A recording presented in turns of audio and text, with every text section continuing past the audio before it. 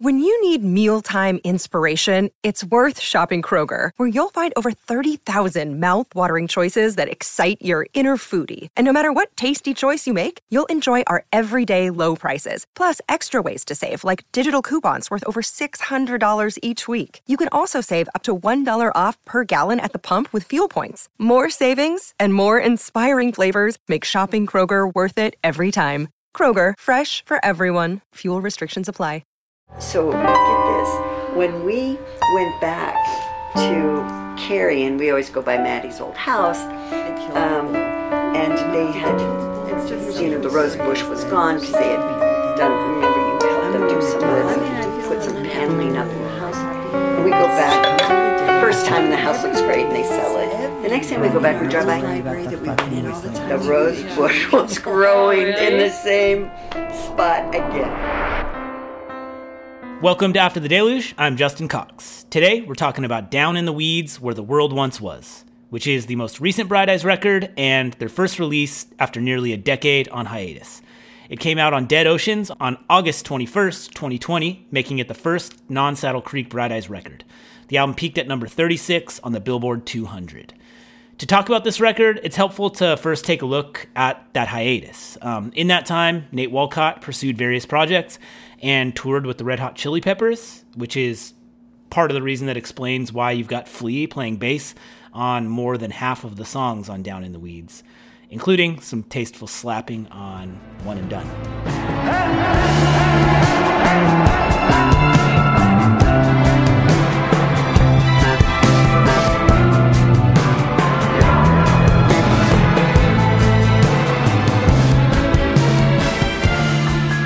Mogis did production, soundtrack work, and Oberst released a string of records, including the solo records Upside Down Mountain, Ruminations, and Salutations, plus a Desaparecidos record and a Better Oblivion Community Center record with Phoebe Bridgers. If you haven't listened to Ruminations, you should fix that. Especially, it's a good companion to this episode. Oh, you don't have to say it so you're thinking it out loud. Some things go south and they never turn around. But if you want a confidant, I'd never let you down. We can keep drinking till St. Dymphna kicks us out. Yeah, we can keep drinking till St. Dymphna kicks us out.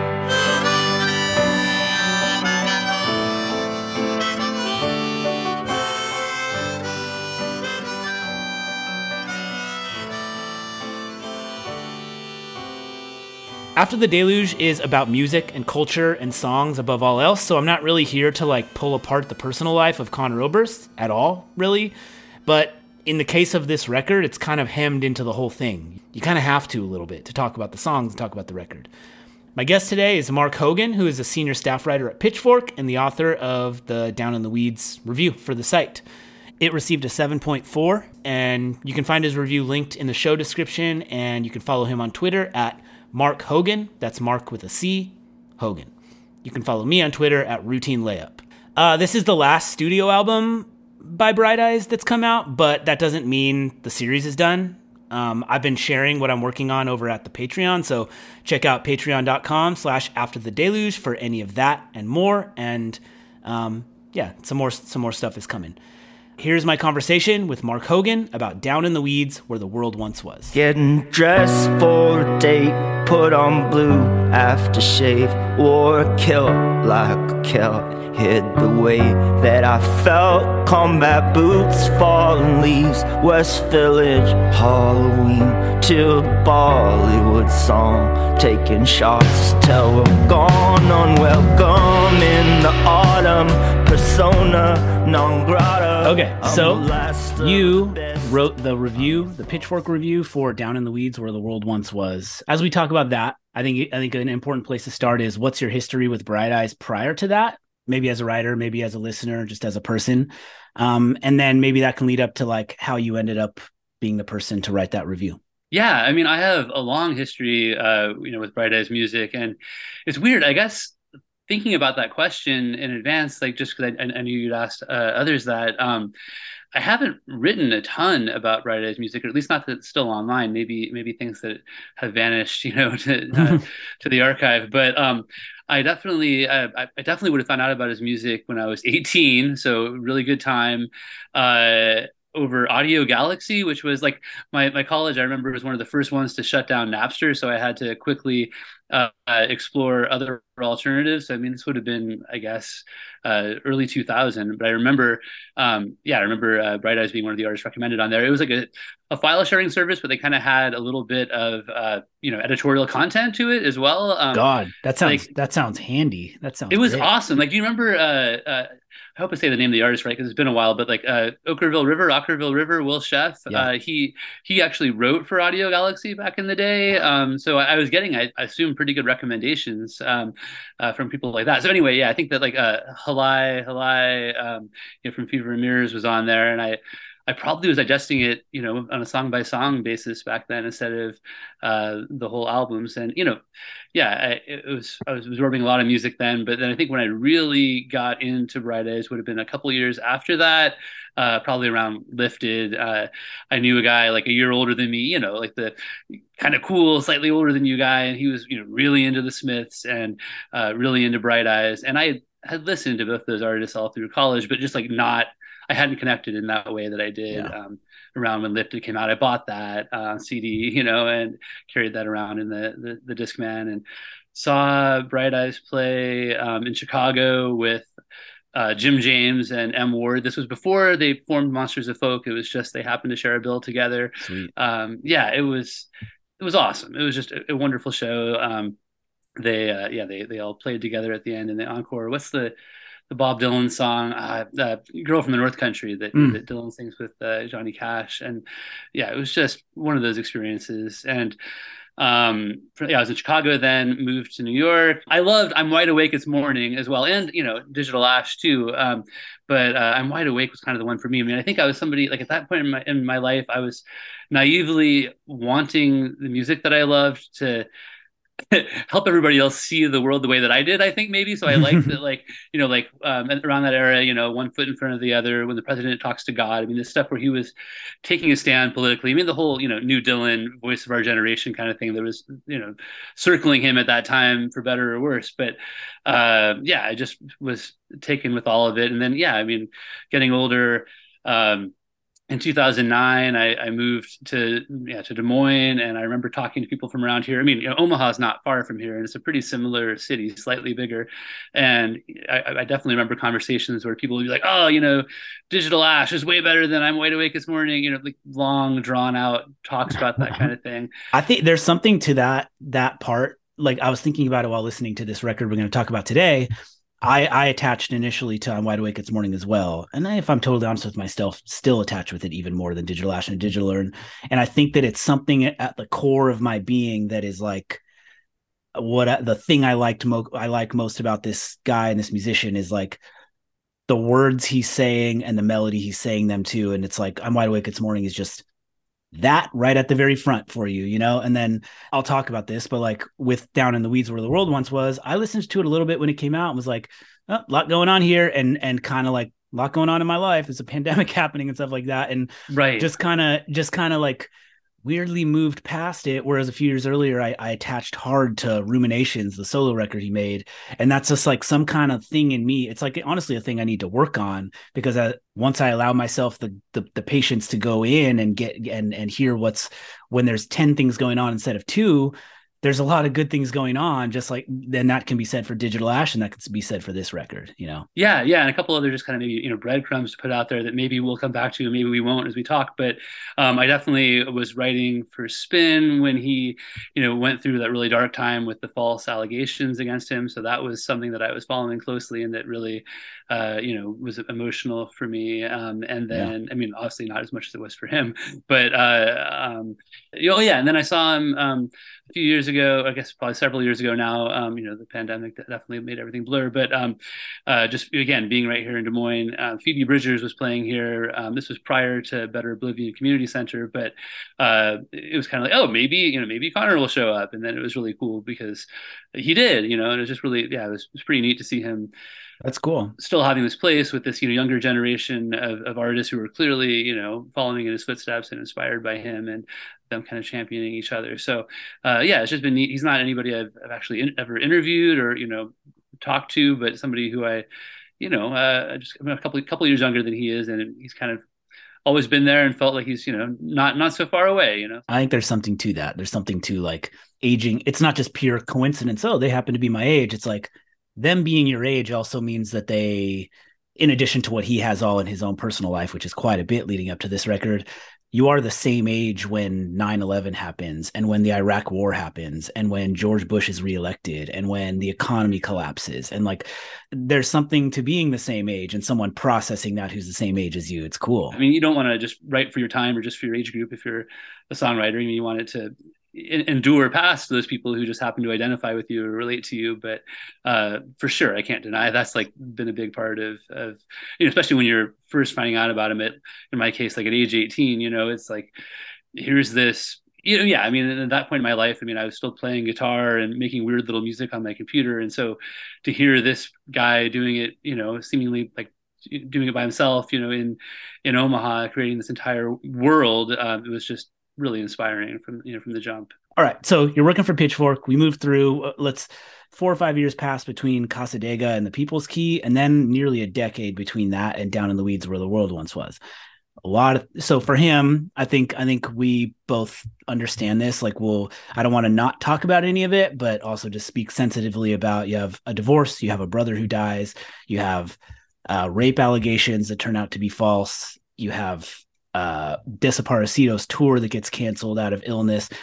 That's like, it's kind of running the gamut of difficult things to go through for a person, and that all leads up to this record. So I don't know, what's your approach to how did you end up reviewing that record, and what was your kind of thought process? How did you approach it? How did you process all that stuff were you aware of all that stuff as it happened? This is a big kind of smattering of questions, but No, I love it. So yeah, I'll give you a big smattering of answers. I started writing for Pitchfork in 2004, like right around the same time that I moved to New York. And then I didn't become full-time here until 2016. And I've been writing about, I've written, hundreds of reviews, and the process for assigning them, it's the process for all of this, the ratings, it's all just kind of abstruse and mysterious. And I do it, I've been doing it for years, but it's still kind of like, I don't know how in each particular case it just kind of happens. It just sort of, we're all kind of just doing the best we can with a small staff. But somehow that album fell to me. I had been following all of it. I definitely remember writing about, some of the false rape allegation stuff when I was writing for Spin.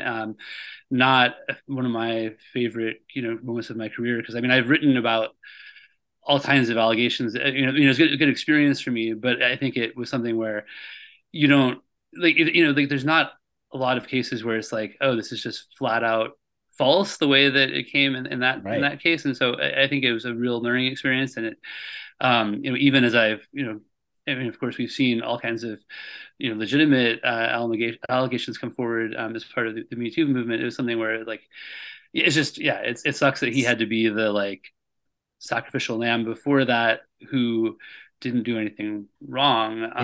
It's really, really brutal. I couldn't imagine covering that in the moment, because I think it's 6 or 7 months of hang time between accusation and this was 100% false admission.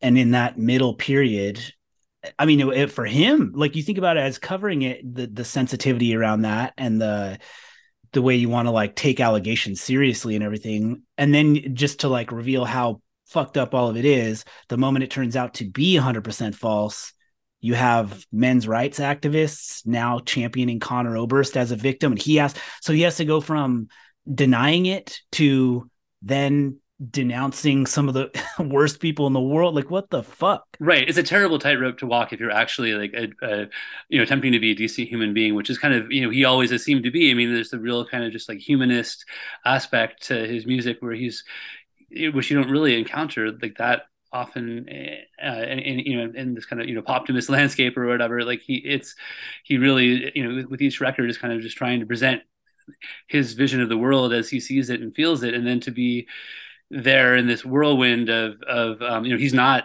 because you see plenty of, I mean, I've written about plenty of musicians who, not plenty, but I can think of musicians who then afterward are like become like men's rights activists or like go on Tucker Carlson and just throw in their weight with the other team, for lack of a better phrase. And he's like, he had already had his reputation damaged by all of that, and then is not somebody, he's not the kind of person who's like, now I'm gonna try to appeal to like the worst in us. He still was trying to find some way forward. And I mean, it's bigger than him. It's bigger than music, but certainly just for him as a human being and an artist, like that's not a great spot. And then I hadn't probably been following until writing about the album, the divorce and the loss of his brother, but that clearly hangs over the record too. And listening to the album again this morning, I mean, it's a lot, which it's a lot. Then my next thought was like, well, all Bright Eyes albums are a lot. And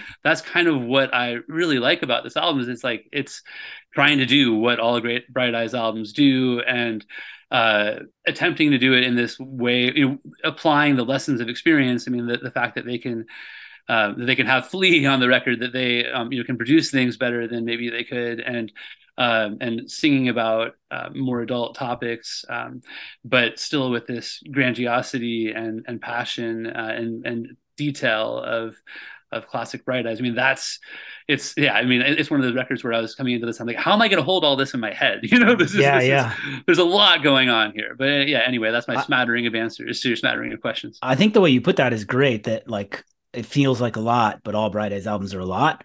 And I think something I could say about this one is that like, it's kind of like the point of it is that he's a lot, right? There's a lot, but I think you probably got to go all the way back to I'm Wide Awake It's Morning and the others to feel this much. Cause like Cassadaga feels very outward looking, wooey or whatever. And then People's Key, maybe even a little more distant and removed.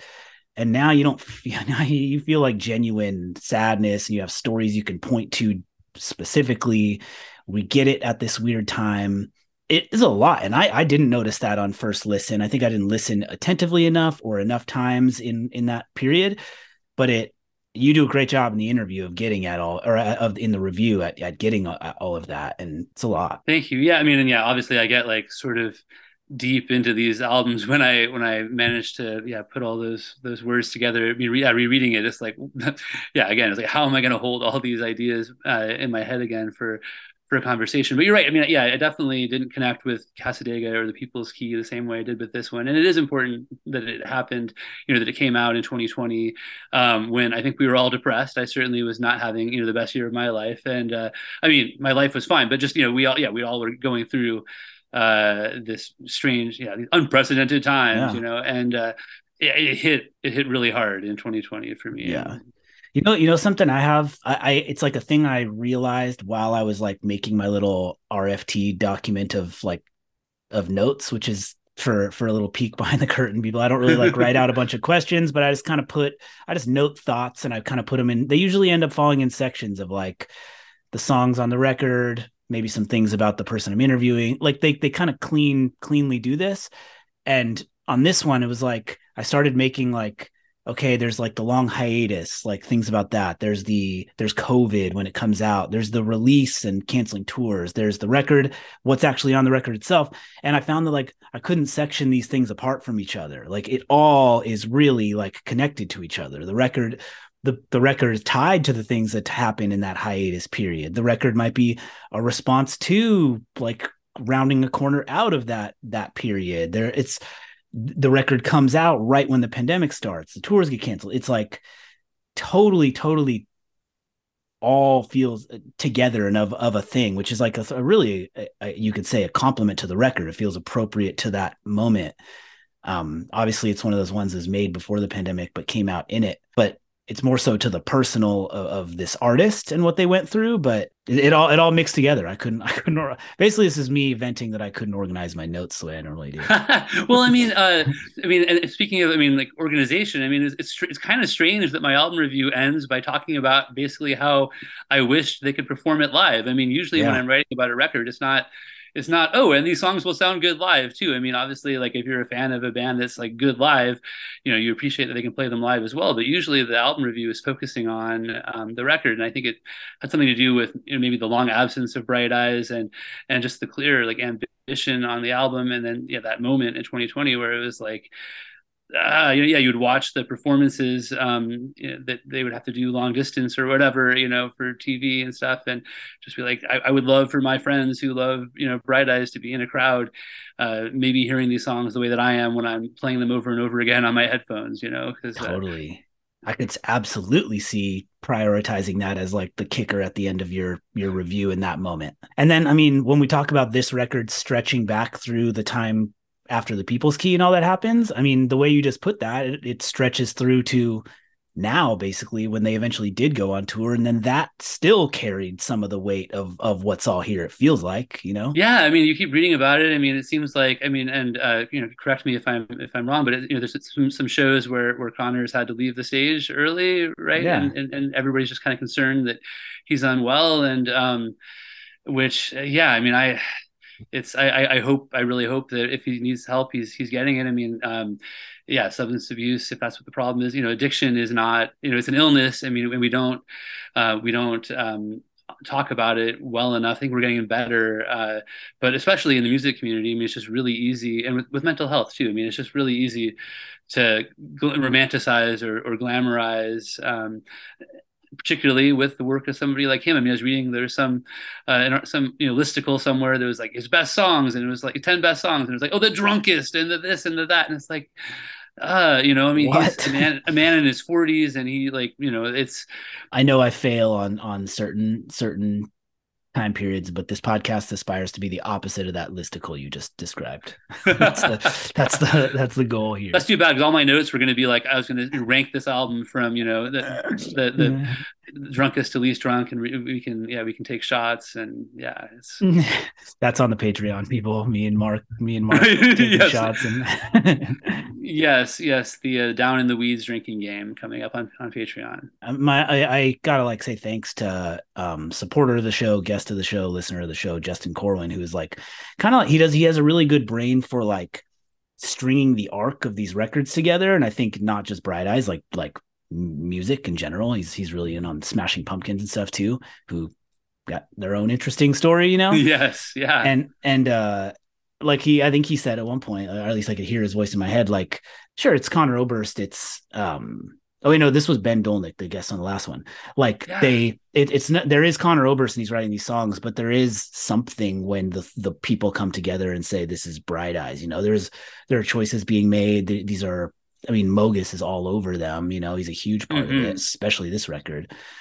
There's something to that. But I would say Ruminations worked for me because I was a person aging in my 30s who also connected with those early Bright Eyes records, who like now suddenly got guy in a room with a guitar, guy in a room with a piano again, like it was like, oh, cool, yeah. I'll take that. That scratches that. It's like simultaneously older, and so am I.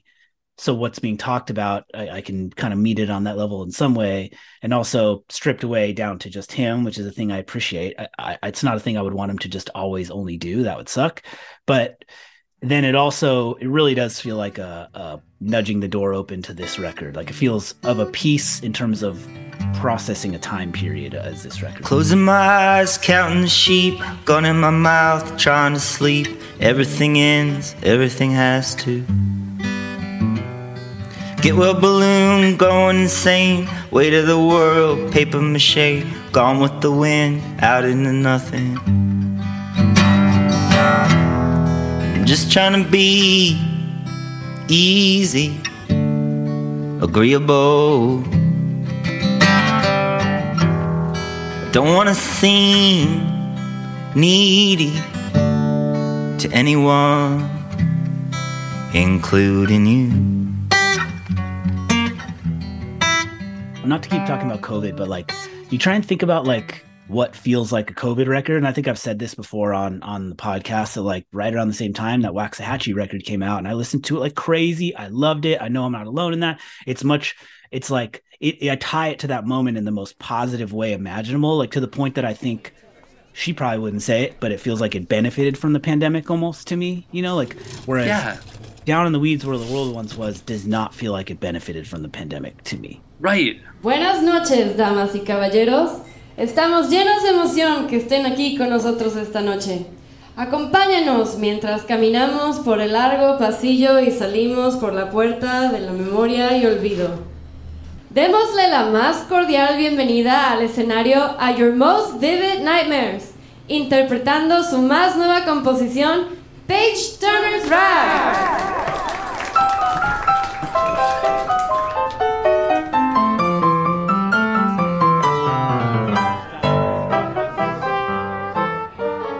All right, well, let's. So you mentioned Flea. We got Flea playing bass on a handful of songs. We have the presence on track one of his ex-wife and his mom speaking.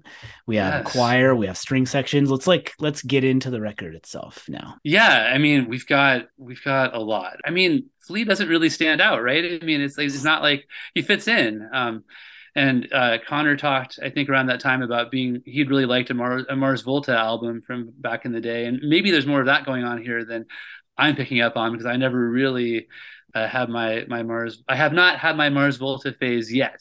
But I mean, the easy way to sum it up is that a lot of styles and sounds that have been on previous, Bright Eyes records in the best way. I mean, you've got the orchestral pop stuff. You've got the weird electronic stuff like Digital Ash. You've got him with his kind of quavering voice, just emoting at the top of his lungs, folksy elements. I mean, it kind of encompasses a lot of what Bright Eyes is and has been.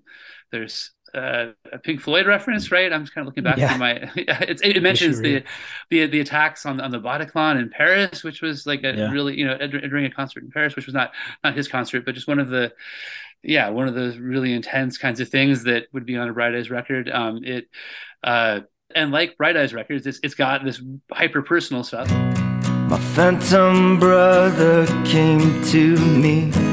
His backlit face was hard to see. I couldn't move, I couldn't scream. You can unhear Beethoven's Fifth.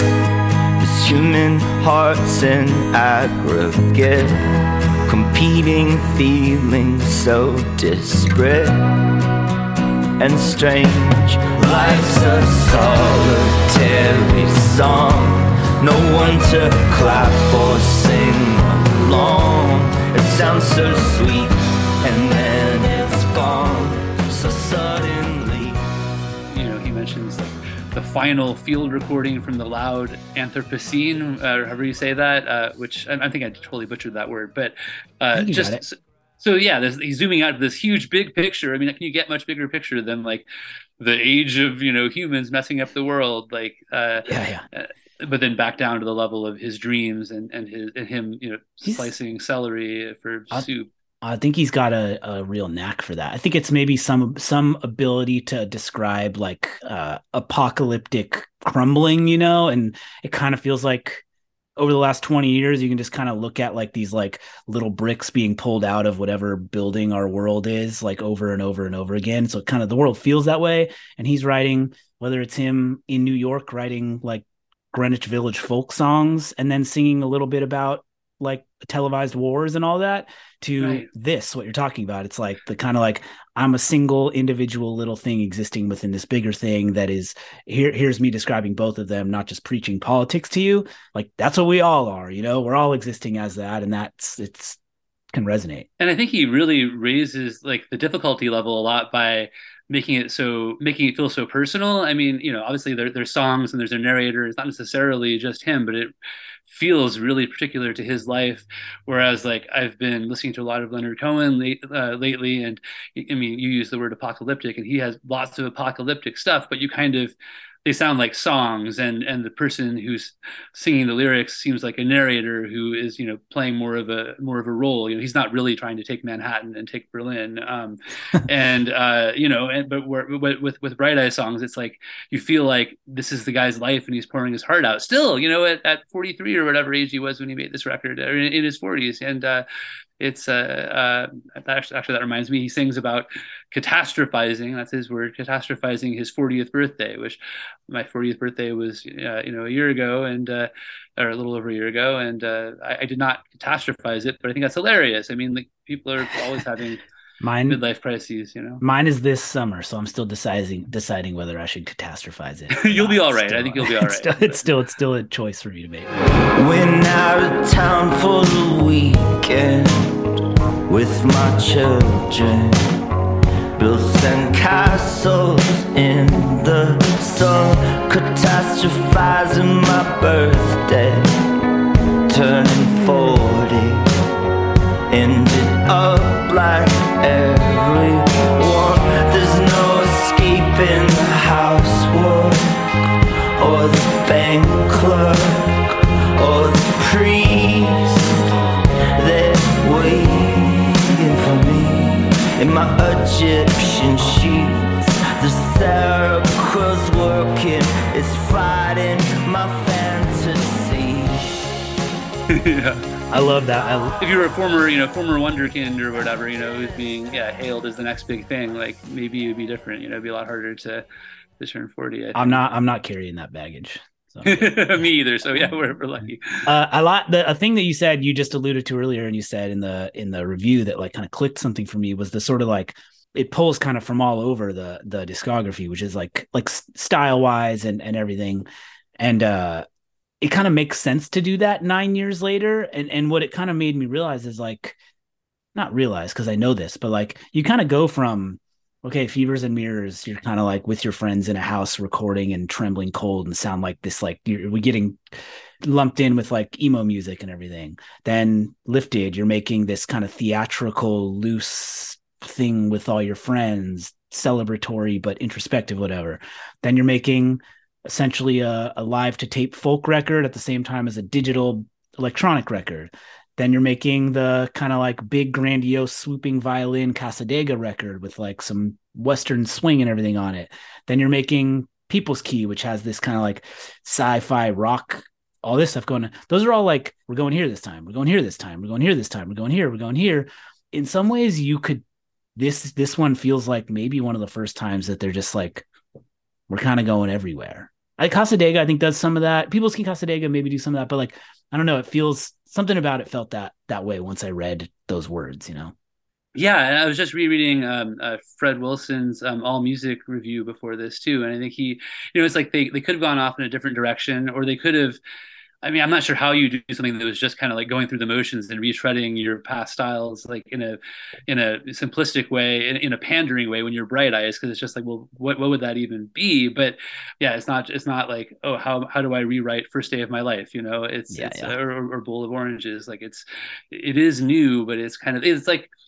This is probably lame, but like when you think about when you're like just first learning how to like write an essay or something, the final paragraph should kind of not repeat what the first paragraph said, but like kind of restate it in a slightly different way that doesn't introduce like too many like crazy new ideas. And this sort of also reminds me of there's a new Belle and Sebastian album, which and they also had to sort of in a Bright Eyes kind of mode, they had to cancel their tour, and I thought that album would sound great live on their tour too. But it's something where it's like, oh, they kind of reached back throughout what they've been doing through their whole history, but made it fresh. And I think it's a tough thing to do. And I guess probably again, as somebody in my 40s, it's easier to sympathize with.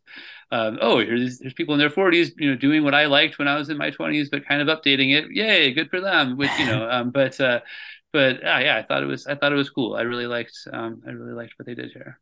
yeah, it's running around a lot of sounds that they've made before, but feels entirely new, to the point of like, honestly, I feel a little guilty sometimes where I'm like, all right, I'm gonna click on the new Bright Eyes record. Oh wait, this doesn't sound like Lifted. What like I hate that. I hate that I might feel that way. And honestly, allowing myself the times is a really good upside of making a podcast like this, is the like, I'm gonna keep listening to this and discovering what's great in something that you don't give that attention to, which I think is that's a thing that happens with later career albums a lot, right? And a lot of times justifiably so. Like, I remember when I was in my like probably 18, 19 years old, I think Rolling Stone came out with like the top 500 albums or whatever of ever type thing. And like Astral Weeks was like 14 or something like that, and being like, oh, I'm gonna check that out. I've heard Moondance, whatever, and just like becoming obsessed with it and loving it so much. And that Christmas, like months after that, Van Morrison had a new record coming out. And this is way before like the "Why Are You on Facebook?" COVID Van Morrison. Yes. This is just later career Van Morrison, and like, oh, and it's got some like jazzy things to it or whatever, which he does, but like there's elements of like that on Astral Weeks and everything, in its own very Astral Weeksy way. And this record came out called What's Wrong with This Picture. I hated it. I hated it. I was like, but I don't know, maybe I should go back. I don't know if I'm supporting my point or contradicting my point right now, but I know I was like, this is bullshit. This is not Astral Weeks. Yeah, no, I mean, a couple of my friends and colleagues, Sam Sodomsky and Andy Cush, and who do they do it with? Winston Cook Wilson, maybe. They have a podcast called Late Era Pod that's about like late career albums, which I thought was a really cool idea. And I'm definitely not somebody who I think historically has been, because usually with so many of your favorite artists, like what they do early is their best work. Or I mean, I'm somebody who like I like to believe that just one great single or one, like that can be meaningful and important, even if the band doesn't end up being some huge profit machine for the music industry and keep touring for decades. I mean, there's a romance to like that one shining moment, even if it doesn't endure. But yeah, maybe now I'm coming on the other side of things. There's maybe an appeal to people, honing their craft and using their skills further along their career. I mean, I don't know, but I definitely, there's a late career Paul Simon album that I panned pretty hard for Pitchfork back in the day, and I should probably go back and revisit that. It's sort of like the Van Morrison one you mentioned. If you are into getting a Bright Eyes zine, some extra content, or if you just want to support the creation of this show, go to patreon.com/afterthedeluge. It's just one $5 tier, super simple, easy. Thank you for the support.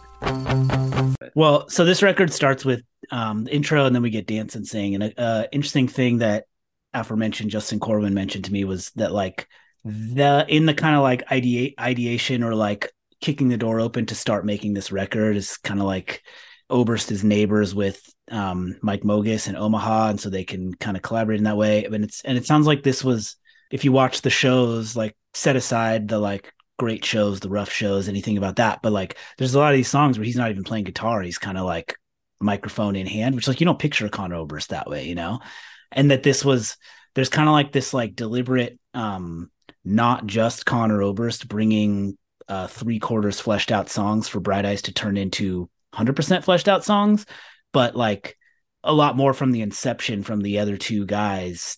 I can't speak to how involved they were in the inception on previous records and stuff, but it sounds like kind of concertedly there's like this very, very collaborative record between the three of them and everyone they had on. And that makes sense when you listen to it. Yeah, no, that's really well said. It does feel collaborative, and like, which again probably separates it from the Conor Oberst solo stuff that happened in between.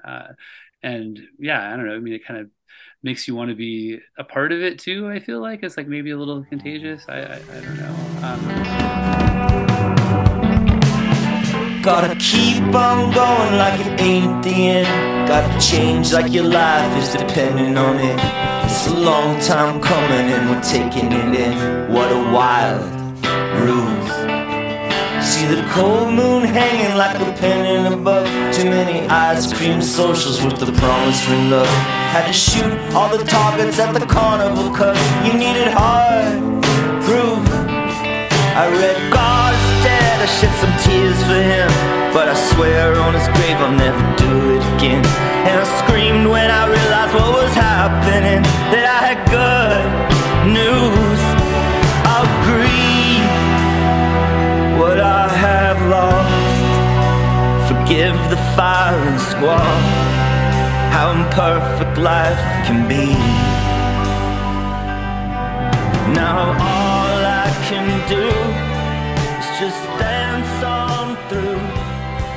See the Coast Guard come and I like kind of listened through and noted things about almost every individual song, but I like try not to just go like, all right, this song, now this song, now this song right now. So I'm going to resist doing that as much as I was tempted to just now. But are there any that jump out to you that you particularly enjoyed or things you enjoyed about him? Yeah, I mean, Stairwell Song is one that's like a lot going on again, but like it's like it might be about his ex-wife, it could be about his brother. I mean, it seems to be about like a loved one who's not there anymore, or it could be about something totally different, I don't know.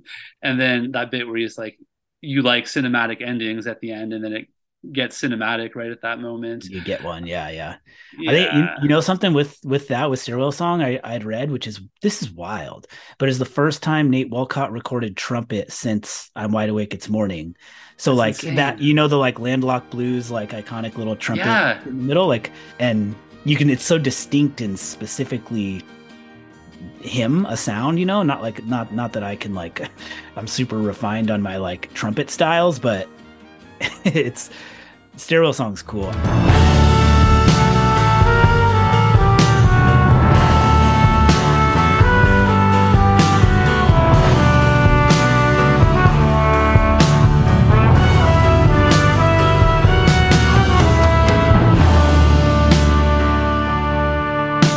Trapped inside my bedroom, planning out my last. One of the things I saw was like, he's definitely referencing an area of Omaha that he lived before. So I think it might be about multiple things all in one thing and just abstract in who it's about, but there's definitely some youthful thing he's referencing in that. Another one that stood out to me was, To Death's Heart in 3 parts, which was the one that we mentioned earlier, where it talks about the 2015 attacks on the Bataclan in Paris. But it also gets, really, introspective, where he says, what's it like to live with me here every fucking day? Gotta get out of here, I can't remain. Limbs they hang like chandeliers from alcohol and age. Down in the weeds again, tough to explain. Mattress soaked in gasoline makes iridescent flames. I lay down, I'll ask my love, what will she say? What's it like to live with me here every fucking day? But she stays,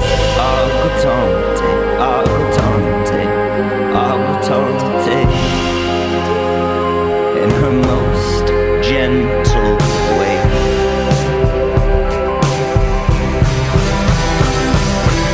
Still think of New York every time. But then it gets to these Pink Floyd Wish You Were Here references. All these same fears year after year, and that was another one that really stood out to me. There's occasionally little moments like on every Bright Eyes record, it's just like his way with moving words around and everything that just kind of blow my mind, and that's one song that does. So I remember thinking like, why is it called To Death's Heart in 3 parts? It's like the kind of thing that I'm a little dense in this way. Like I have to like really, really pay attention or be reading it. And then you read it and you're like, okay, there's a different foreign language word in the non-repeating choruses for each of these. These are the 3 parts. Right. It's like, what the fuck, man? Like, yeah, I almost forgot about is that like Italian or what? Yeah, it's what an ambitious, which is how he always was. I mean, it's just, really, really going for it. And I kind of admire, that's just something too that, that I kind of keep in mind throughout the whole record is it's just like, again, I guess I don't really know how you would do an unambitious Bright Eyes record and have it be a Bright Eyes record, but like they really went for it, and that was just really heartening to hear, especially as the world was crumbling around us at that moment. I noted Tilt-A-Whirl is one that I like a lot, and there's like this kind of like I like when there's like built-in contradiction, and I think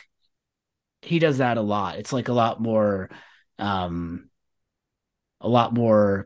contemplation than prescribing answers, like, because you don't, who has answers to anything anyway, but like it's this song that's very much about family, and he's directly referencing his brother and his mother and everything, and both of them, they're all saying, though, the kind of message you're getting from all of them is life's a solitary song, life's a game of solitaire. It's like it's equal, like, is this song collectiveness and family? Is this song we're all at this alone? It's kids. My aging mother steeled herself against the gravity she felt, braced for another fainting spell. Fell in her mind through a trapdoor. We picked her up off of the floor. When she came to, her throat was sore, and she spoke. Life's a game of solitaire, amusement rides at county fairs, the tilt-a world of hard despair, and suddenly, where'd it go? One that also hit me looking back through what I wrote is, the last song, Comet song, where he sings, "You clenched your fist, you threw the dish, and called me Peter Pan. Your aim's not very accurate." And just this kind of household scene, and knowing that he had. We don't really know about his breakup, but just the scene of a fight, and is it the Peter Pan barb that's not very accurately thrown, or was it the dish? We don't really know, but that one stuck with me. Do you have the other lyrics to that? Do you have those lyrics right in front of you? No. I was just looking back through the album review. But he follows. I'll play the part right now because can't remember exactly what it says. You clenched your fist and threw the dish and called me Peter Pan. Your aim's not very accurate, and I thank God for that. Although I told you many times I'm not much of a man, you held out hope, believing that at least I might pretend.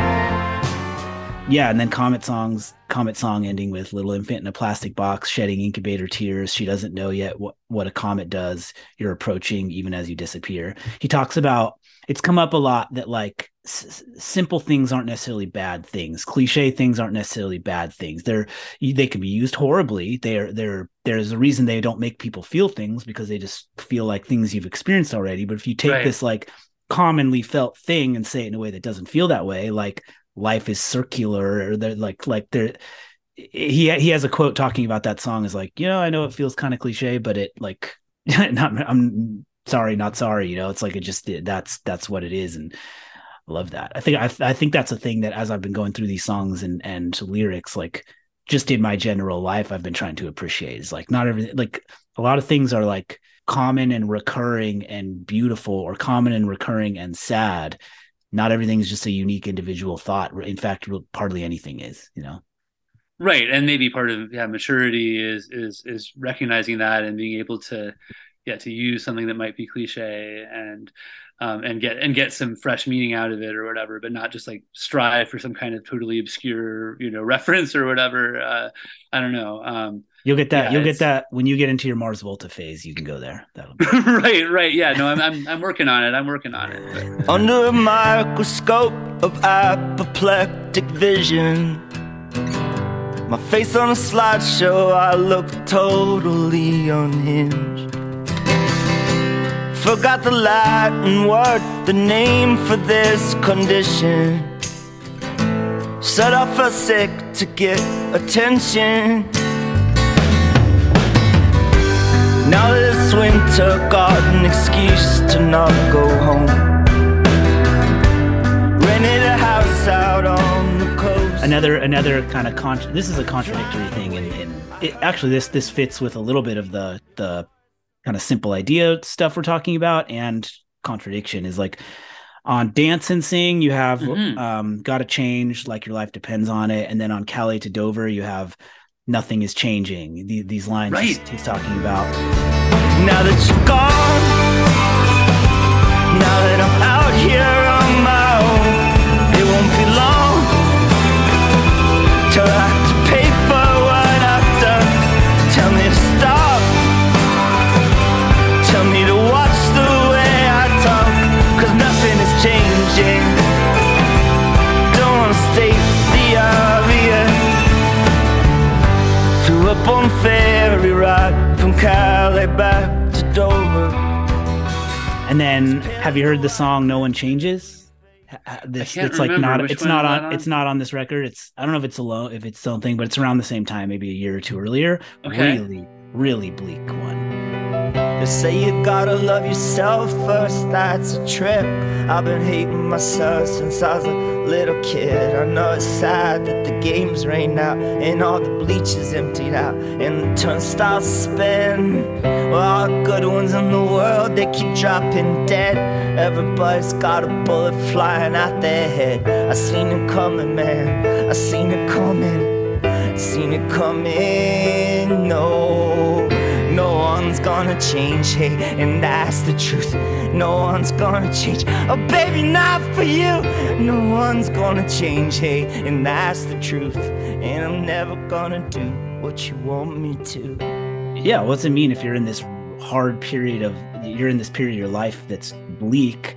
Like, do things change? Does that change? Does that end? Or does nothing change? Is this how it always is? Is it always versions of this, regardless if it's something else? Because I'd say if you hit like those like set of landmines he hits through like the 2010s, even if things change, that I think that all can start to feel like a bit relentless. Yeah, just there's this like existential despair that you kind of fear to look too closely at. But yeah, I mean, I think I'm really glad you brought that up, because that's because my review talks about all that's constant is that change, and I don't bring up that line about nothing changing. And when I do that, I call back to nothing gets crossed out from Lifted, and when he says, "I'm just too afraid of all this change." Yeah, I know I should be brave, but I'm just too afraid of all this change.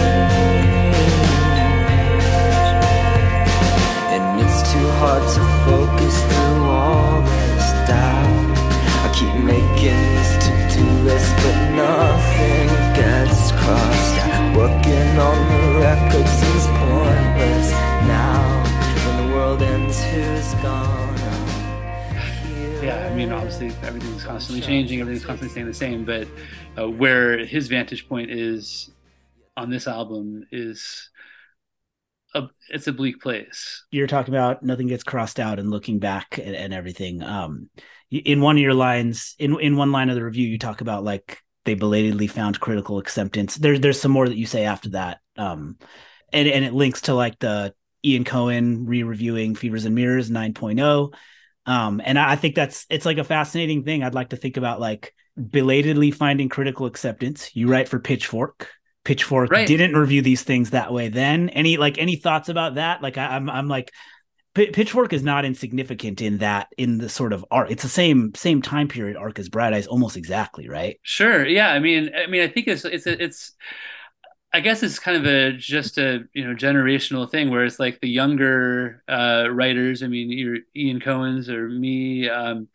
Well, yeah. I mean, or even it was interesting listening to Brian Howe on your podcast, where he was saying that he really liked Fever and Mirrors, but then he kind of moved on to other stuff. And I think there was just, I mean, due to the messy youth of Bright Eyes, lots of young people connected with them, with the music really intensely. And then for people who are maybe a little bit older, who are already established working critics, I mean, clearly he got lots of press, but I think it maybe was it seemed maybe like there wasn't really the warmth to him that I felt, or just, I mean, and then even with Pitchfork, I mean, the editors at that time would have been people who, maybe they had bonded with, Bell and Sebastian or the Smiths or the Cure or whatever, and then in a similar kind of way, but like couldn't quite connect. And I'm just, these are real people, and I'm just kind of like, I don't mean to actually, I'm not making you answer for 20 years ago Pitchfork either. We do not, yeah, we do not need a Truth and Reconciliation Commission. Like that's like that would not. Well, but yeah, I mean, I just think in general, like I felt like, you know, as a person in my 20s who was like able to write like these, you know, little reviews for places, but I'm sure that you know, I mean, I didn't write the I'm Wide Awake This Morning review or the Casadega review or whatever, and I probably didn't. I probably was with Brian Howe on Casadega, but I definitely liked I'm Wide Awake This Morning more than some of my peers. I think at that point because I just and so it's cool to see somebody who is this. It felt like he was this. You know, he had this kind of grassroots like online following, but maybe didn't get the same support from the critics that I aspired to be, and maybe that was in my head, but I don't think so because yeah, Fevers and Mirrors was not reviewed the same way originally, and yeah, it was just great to see him, see them get their flowers, it makes get what me they deserve. As you talk about like sort of like young people connecting and then aging into the roles where they're then writing about it or processing it as a cultural thing and everything, like it's interesting to try and place yourself now and think like, okay, who are we doing that about? Right and what I don't know the answer to is like I think for sure we're doing that. I don't know if it's like Machine Gun Kelly or something. It's hard. It's really hard for me to think that something like that would be it, but like I think maybe there is like simultaneously we are doing that. We're older and looking at things we don't understand in a certain way that younger people are doing, but also the music landscape and with streaming and you can call it poptimism or whatever, like the way it's changed. Like we're millennials. We're not like Gen X. Like we're like kind of like we were beaten and broken down into like not minding people selling out and things. And you end up like, I mean, Pitchfork is like kind of at the center of this conversation all the time around like it's reviewing some of the most popular music in the world, like Phoebe Bridgers and this Boy Genius and Snail Mail and all these like people doing a similar thing to what Bright Eyes did as that they're really young. They're not seen as like young, immature, like that's reviewed seriously, you know? Right, which I mean, I think that's how far we've come, maybe, yeah. And I mean, hopefully that's all a good thing. I think, I mean, it's hard to think right of who right now we're overlooking, but I mean, I think if you were to go back like several, I mean, as a critic, and you know, you want to not make those mistakes and miss stuff, but you also don't want to be, you know, hello kids, you know, and just you know, pretend to understand something that you don't get. But I mean, I think you know, Lil Peep, who has sampled Bright Eyes, is somebody who I feel like connected with young people, you know, who's a younger artist who, you know, unfortunately, you know, tragically, you know, passed away, but was somebody who connected with young people in this really intense way that I definitely was not the person on staff who like first connected with that. But, you know, I liked that some of my peers and colleagues, you know, pointed out that it was great and worth paying attention to. And then, you know, and then I could kind of see that people were responding to his music maybe the way that we responded to Bright Eyes. It's about the most valuable, like set aside scores with decimal points and rankings and everything like that. Like it's about the like height of value in all this kind of criticism, right? Is like, sorry, but I'm not even pushing play on the Lil Peep album unless someone gives me an entry point into why I should have some sense of, you don't got to tell me to like it, but I have to have some kind of way in. And I guess Spotify can put it algorithmically on a playlist for you, and that works sometimes. But I'd love to hear about it from a human being in some form, someone processing it. So yeah, I mean, please, by all means, go on talking about how my job is still relevant. No, I mean, but it is. I do think that that is, you know, I mean, a lot of what I do at this point in my career is like, you know, a lot of these like kind of business stories or these harder news stories or these legal stories where it's like kind of complicated things. But yeah, that role that Pitchfork has long served, ideally anyway, of finding something that you haven't heard of and like helping you with words get excited about it and realize like how this might, you know, get you through hard times and you know make good times better. I mean, that's like a role that music writing can play that yeah, I certainly have not found when I'm, you know, hopping around on the streaming platforms and just constantly being, you know, I'm constantly listening to music, of course, and new music all the time, but it's yeah, it kind of helps. That epiphany is a little bit easier if somebody sets it up for you with words, I think. Absolutely. Parisian reverie, unapologetic apathy. I guess it's the way it has to be. Made my bed and I brushed my teeth. Didn't think about dying. Got up to face another day.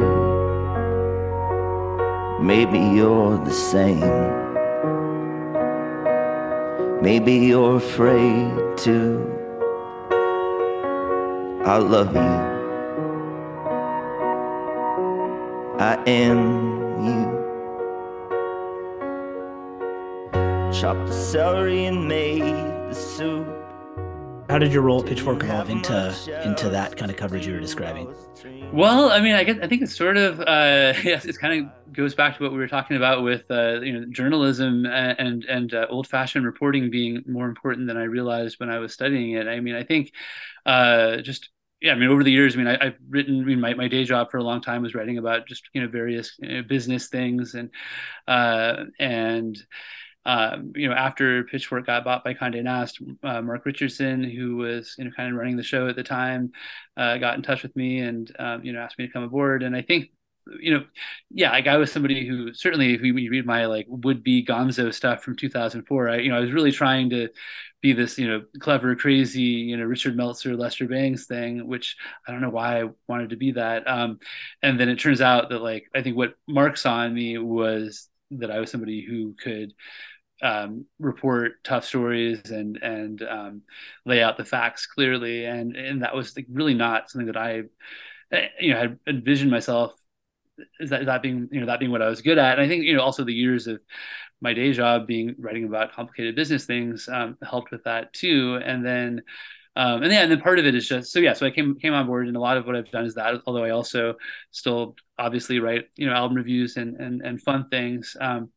And then I think a lot of that has just been how what qualifies as news and what we have the space for me to cover and the time, the bandwidth for me to cover, how that has evolved. I mean, I definitely would hear about tough stories when I was doing freelance stuff for Spin's news section in 2011, 2012, and just kind of be like, oh, I can't possibly even touch this. This is too I just don't have the time to do it justice. And then now, especially post Me Too and everything, if there's a really tough story and it there's nobody else on I'm kind of the guy on staff who has the space to do it and to take some time with it and see if it's a real story or not, and talk to people. And I can't imagine there's a ton of music publications that have the resources to say we're investing in a reporter who's going to talk to sources and do that kind of work.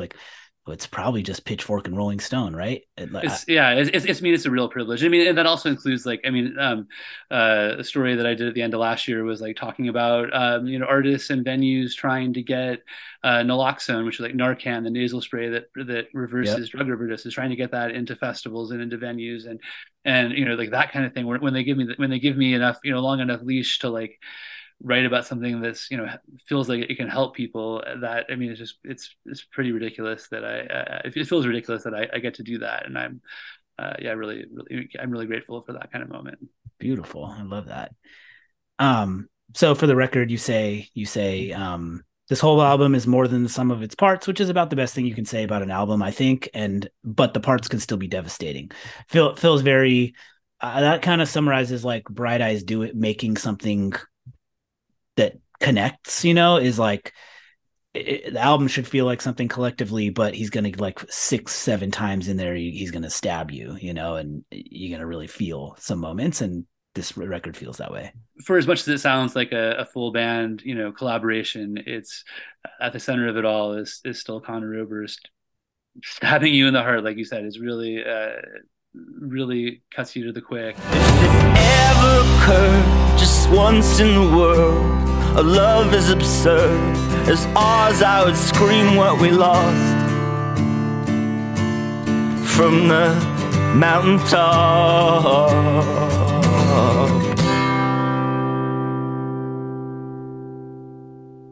I think that it's easy to take these artists, I mean, again, speaking about like late career albums, I mean, sometimes it can be easy to take these artists for granted, where it's just like, oh, like everybody already knows, everybody who's going to like Bright Eyes already knows Bright Eyes is good, and it's just like, well, no, this is still good, everybody. Like, Yeah. and that's why I work so hard to hopefully make an argument and point out the stuff that I thought was really great on there, even though it's a pretty depressing record. I think the way it works, you listen to some things in your late teens and 20s, you connect with it in some way, whatever moment you're in. First off, you have more time, you don't have shit to do, no kids, none of that stuff.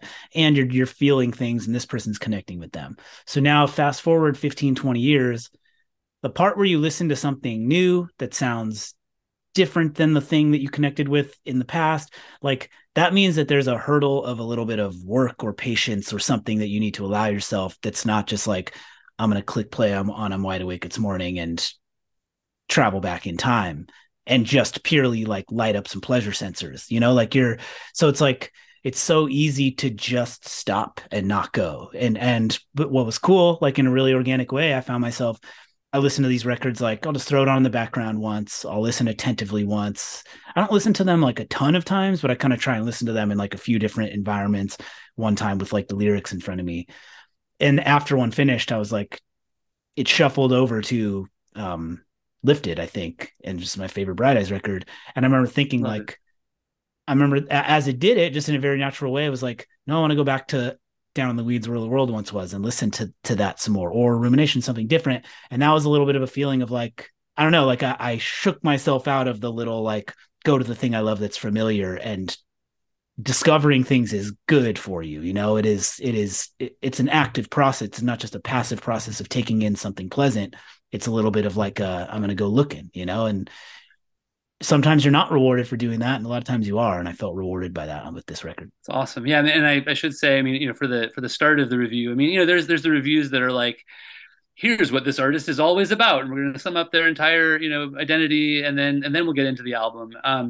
And then this was not one of those. This was one where I was kind of like, well, if I start trying to explain who he is, like, nobody's going to get any further. So try to just kind of zoom in on a moment that like just seemed sort of jarring and kind of just might bring people in, which was where he was singing over this little kind of clicking drum machine that sounds a little bit like Drake's Hotline Bling. Perfect. Which is, I mean, there's not too much of a shared monoculture or whatever anymore, but I think we all we all know big Drake hits, whether we want to or not, and that felt like a good place to just kind of be like, okay, maybe this will surprise somebody, and then maybe that will help lure somebody in to read the rest of my thought. Out of the blue, saw you fall down the stairs. It was me pushing you, innocent. Tell me the truth. Is that blood on your hands or just chocolate and fruit? That isn't what I heard. This world went down in flames and man-made caves, an island of lepers. There's no kind of place to stay. Came into view, I'll just fly through the light like the dust in the room. Reminisce, walk through the zoo, and I sweep up my dreams with the pan and the broom. That is savvy. I liked that. I liked coming in that way, and now that you mention it, yeah, that simultaneously works for people who already have all the Bright Eyes context and people who don't. Yeah, that's cool. And I'm really lucky that at this point in Pitchfork's evolution, like I have many really, really smart editors who, if that hadn't worked, they would have very gently said, oh, hey, Mark, do this other thing. So like by the time it comes out on the website nowadays, like there's enough people who are smarter than I am that make it sound, really pretty, and I don't have to worry about it, which when Brian Howe was writing about Cassadaga or whatever, like that probably was pretty close to what he put down, on the Word doc. So it's really nice to have proper editing. Good deal. Well, thank you. Anything you feel like I've totally missed on here that you'd like? No, I just think it's it's the last Bright Eyes album we have for now. I hope it's not the last Bright Eyes album. I think that it was probably underappreciated in its moment, and I think it's worth people spending some time with. So yeah, thanks so much for having me. I really enjoyed talking about it. I really enjoyed it too. Thank you. She doesn't know yet what a comet does. You're approaching even as you disappear.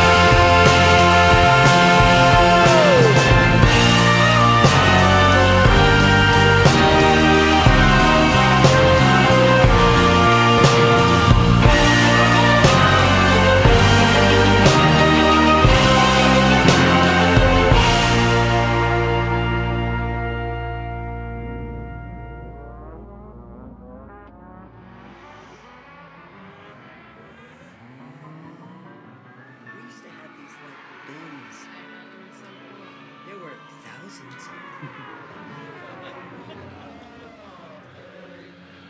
Maybe you're alone, maybe you're not. It doesn't really matter. Consider the source. Sorry, baby, I was dreaming of you.